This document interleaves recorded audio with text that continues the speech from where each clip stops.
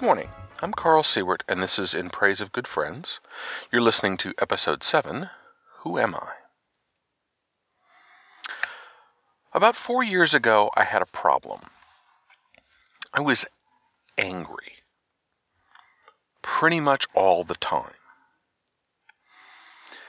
And I took that anger out on my wife and on my children. I talked to a trusted friend about the situation, and he recommended that I look into something called Celebrate Recovery. Celebrate Recovery, or CR for short, is a 12-step program. It's like Alcoholics Anonymous and similar, but it's explicitly Christ-centered. There are churches all over the world that have CR meetings. It's very popular in Tulsa. There's a place you can go any night of the week. Almost all of them are in the U.S., but it does go worldwide. It's focused for the most part on addiction, but as they say in CR, it's for anyone who has hurts, habits, or hang-ups. And I certainly had plenty of all three. So I checked it out, and it wasn't long before I was attending regularly. I went all the way through a complete 12-step program, including the moral inventory. And I learned a lot about myself. The most important thing that I learned is that something that had been useful for me had, over time, become something harmful. I mentioned last week that I was very grateful to my friend Matthew for modeling for me the way to read a room, the way to look at a group of people and see the best way to approach them, the best way to relate to them. It's what some people will call code switching.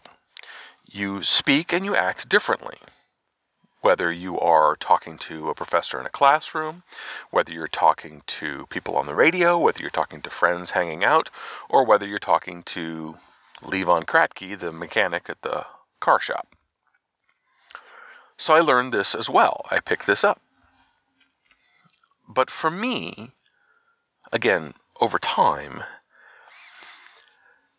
that ability, combined with my social anxiety issues, brought me to a point where I wasn't merely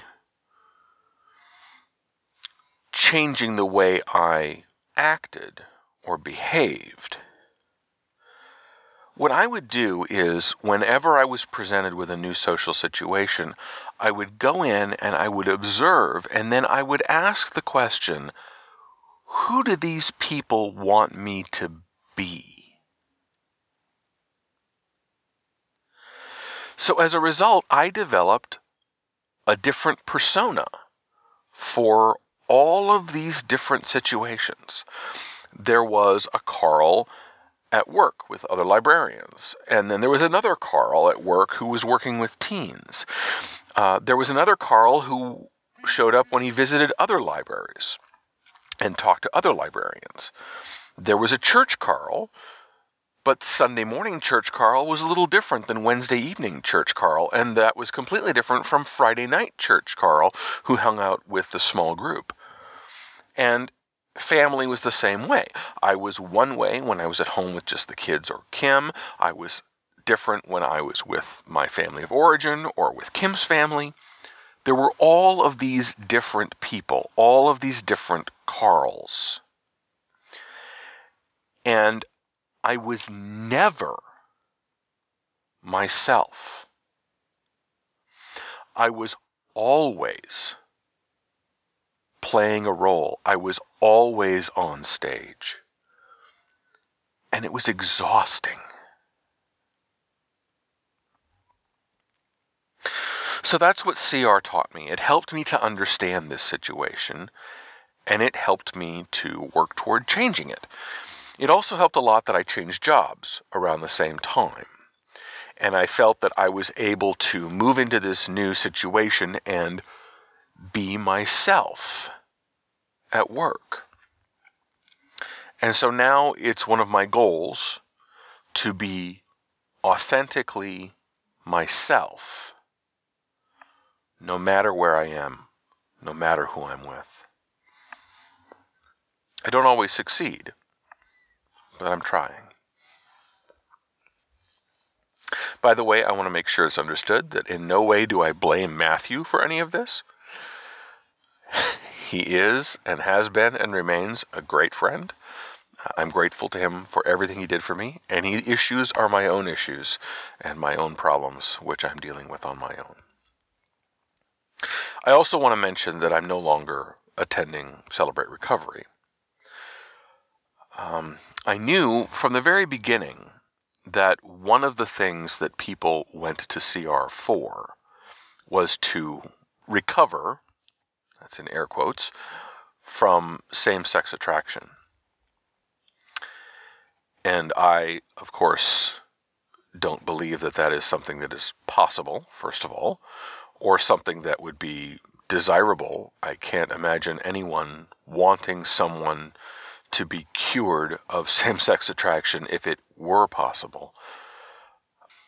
I find the very idea offensive. And I did at the beginning as well. But I kind of set that aside and decided that this was something I needed and that I could get along with it and make it work. And I did for a while, but eventually it reached the point where I simply could not support an organization that held that belief any longer. So I'm no longer participating in Celebrate Recovery. So that's about it for episode 7 of In Praise of Good Friends. My name is Carl Siewert. That's Carl with a K. Siewert is S as in Sam, I-E-W-E-R-T. If you want to find me online at Facebook or Twitter or various other social media places or websites of any kind, I pretty much always register with the username Yoyology. That's Y-O-Y-O-L-O-G-Y, as in the scientific study of yo-yos. You can find the podcast on SoundCloud. That's where I upload everything. But it's also on iTunes, Stitcher, and TuneIn. Subscriptions, ratings, and reviews are always welcome, and I would love it if you would share the podcast with a friend. That would be great. If you have feedback for me, let me know what I'm doing right, what I'm doing wrong, and what I can do better by emailing ipogfcast@gmail.com. The intro music is Friendly by Nikoko. The outro is Loud and Friendly by Mistakis. Both are licensed through Creative Commons and can be found at jamendo.com. Thank you very much for listening to the episode.